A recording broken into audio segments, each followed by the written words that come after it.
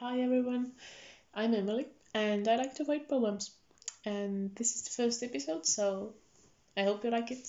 This one is called The One with the Blue Eyes Loves the One with the Green Ones.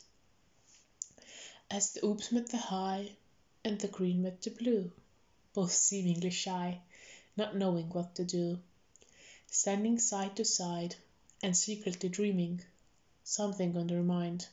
What could happen that evening?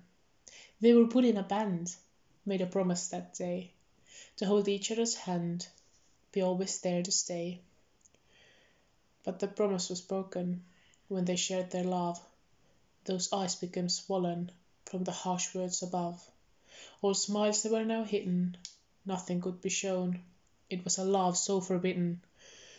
From each other they were torn.